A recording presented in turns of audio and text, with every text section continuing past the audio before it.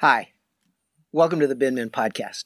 We know that the Christian life can be hard to figure out, but we also believe that everyone should know the next step for making their spiritual life more important to them. I'm Pops. I'm Dave. And I'm Bob. We've called this series of episodes, Why You Can Trust the Bible, and we're looking at reasons why you can trust the New Testament that you have in your hand as a historically reliable document. In today's episode, we're going to look at, was the Bible handed down accurately? And I love a good hand-me-down. We love a good hand-me-up. That's true. In fact, I'm wearing one of my favorite hand-me-downs today. Oh, yeah. This jacket, which is one of the few that I didn't get from you or our other brother. Yeah. Because you guys have a great Tell me the story fashion again. Oh, yeah. It was like someone's dad's who wore for like 40 sense. years. Who literally owns like a construction boot store and then handed it down to his son. And then his son was my friend and handed it down to me. You should write him a letter someday and be like, this would have cost me like $1,900 at Thank you. Balenciaga. Love you. It also makes you look super tough. Thank you. So we're talking about why we can trust the New Testament. Why is that even important? Well, we've talked about this episode a lot, and here it is. Well, yeah. Christianity depends entirely on the historical person of Jesus Christ. Yep. The New Testament is the primary source of information about Jesus. So, if the New Testament is not reliable, You got some problems. we don't have objective historical way to know what Jesus said or know what Jesus did. In other words, we can't establish whether Jesus was God or what he taught or what his followers did and taught. Yikes. Yeah. Yep. Well, that sounds great. What? But here's That sounds great. Sounds horrible. Thanks for listening to the Binman Podcast. well, like I said. but here's the thing. Christmas spider merch. Yeah. So how are we even going to do that? I mean, all of that sounds great and it's important. Establishing But it. is there a way that we can determine if what we have in our hands that we call the New Testament is historically reliable? So when do you guys want to take Bob? Crack it? No, I'm just kidding. Oh, yeah. I, the code. the two main avenues we're going to establish will be the accuracy of manuscripts or the copies themselves through time, right? And when we say manuscript, just think copies, the copies of copies, that transmission through time, almost like a family tree or something like that, from where it started to where we have it today. And then two, the authors themselves. Is what they wrote and recorded truthful? Mm. And in everything they wrote, is it truthful? And once we've established those, that's how we'll be able to determine the reliability of the New Testament manuscripts specifically. Good summary. Yeah. So he nailed it. Manuscripts, trustworthiness of authors. Well, we only have time to actually cover a little piece of that. So let's go ahead and start out with the historical reliability of the New Testament documents. Bob, why don't you give us a thumbnail sketch of, if we're going to examine the New Testament documents, what is it that we're actually looking at? Yeah, so this applies to any ancient document. Think of any ancient book. There are 3 tests for figuring out if an ancient document is historically reliable. And we're just going to cover one in today's episode, right? This is what Dave was talking about. So what we're going to talk about today is the bibliographic test. So that is establishing whether we have accurate copies of the first century books of the New Testament. Or, like we said at the beginning, the bibliographic test helps us answer, was the Bible handed down accurately? Then our next episode, we'll hit the 2 other tests. This doesn't just apply for the Bible, any ancient book. 2 other tests are the internal test, which looks at, you guessed it, inside the book at what's written to see if there's errors or contradictions. And then the third test is the external test that, you guessed it, it looks outside the documents to see if were there other contemporary writings or archaeological findings around it at that time that support what's written in the New Testament documents. But today, bibliographic test, do we have accurate copies? That's wonderful. Bingo. That actually is one of the best summaries I've ever heard. Oh, thank you. Let's talk about the You guys bibliographic inspire test. me. It's like he took notes on it. Yeah, a guy. right. This guy plus Google, unstoppable force. Binman.org. That's right. So who's going to take an explanation of the bibliographic test? I could do it hopefully easily. You've got the New Testament, 27 books. Okay, written in the First Testament, first century. Let me take a sip of the coffee. Written in the first century. So we don't have the original handwritten by Paul or whomever copies. What we do have Those are dust now. are Those the are- copies. Yeah, those have long since dissolved. What we do have are the copies. We have those manuscripts, and we have the copies of the copies. So this is how we use the bibliographic test.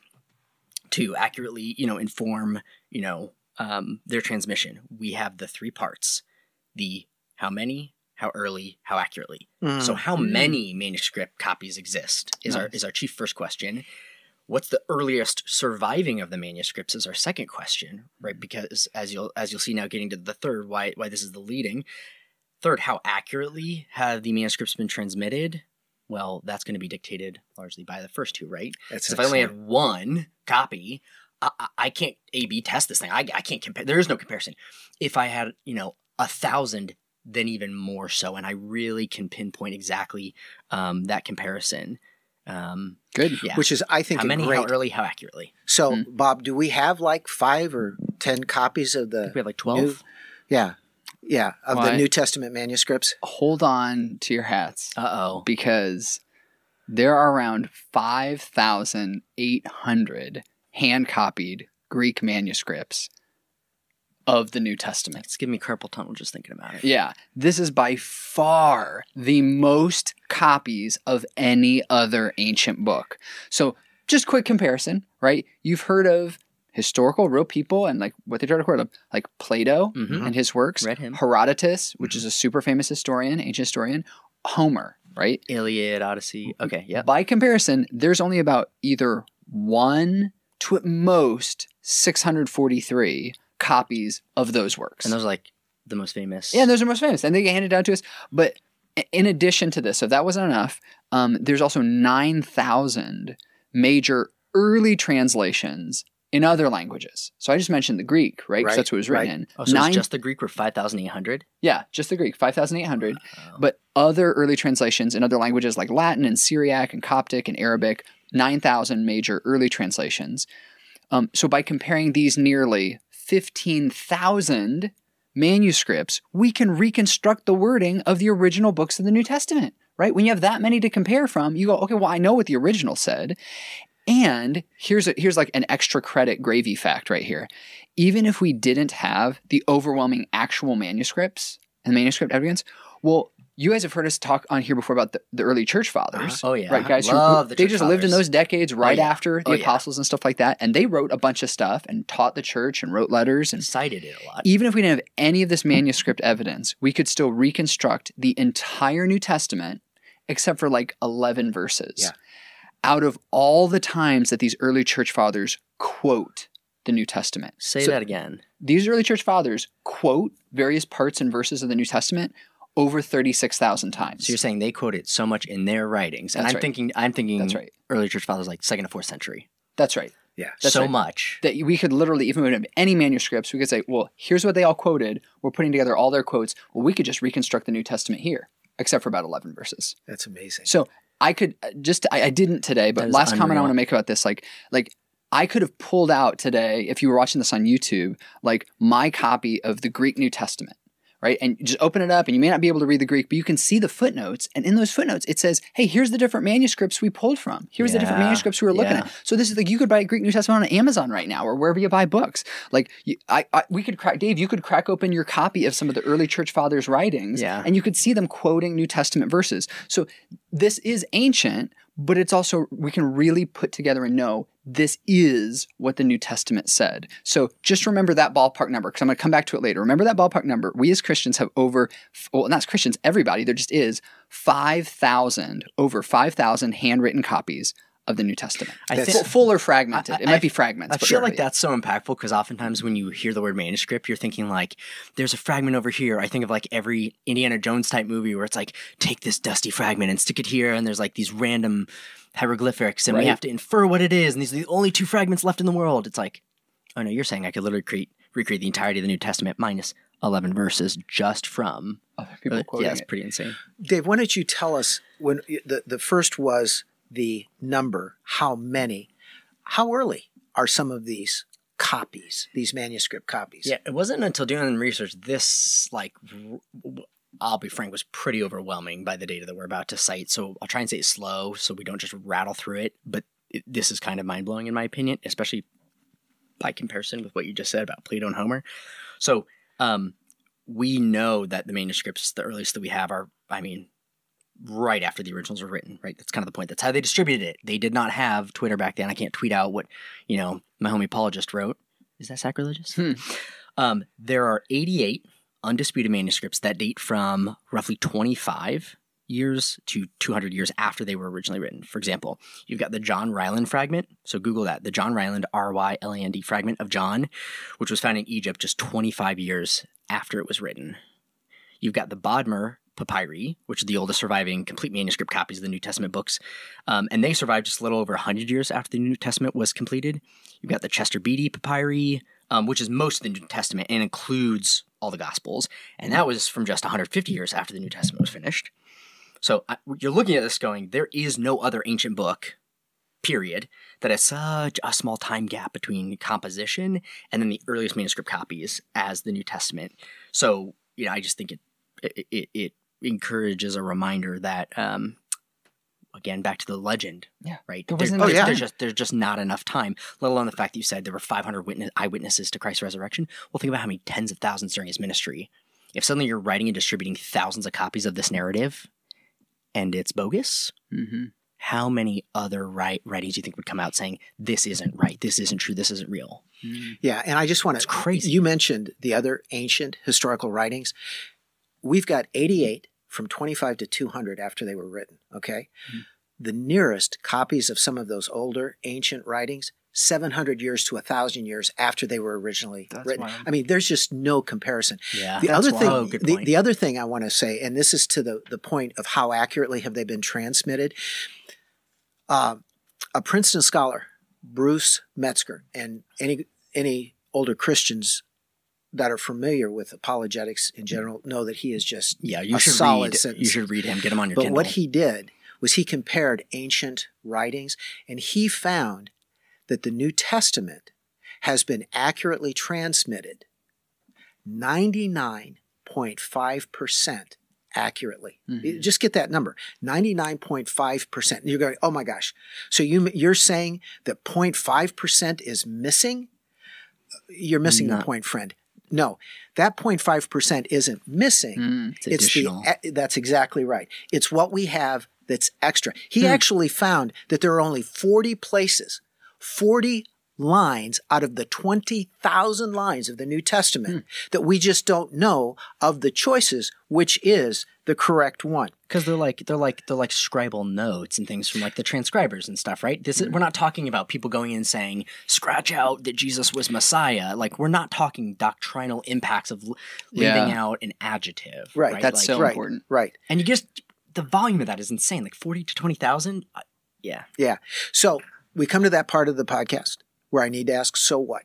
What has learning about the bibliographic test, the first part, the bibliographic test, taught us in today's episode? I mean, if there's any doubt, or you're listening to this and you may not be a believer, or you're engaging the Bible the first time, or you are a lifelong Christian, or anything in between, there is a pressure out there, I think, in not just like scholarly criticism, but just in the world that's like, oh, this Bible thing, it's just fanciful, right? Like there's other religious texts that seems in a similar nature, and we're not saying those are as historically reliable and X, Y, Z.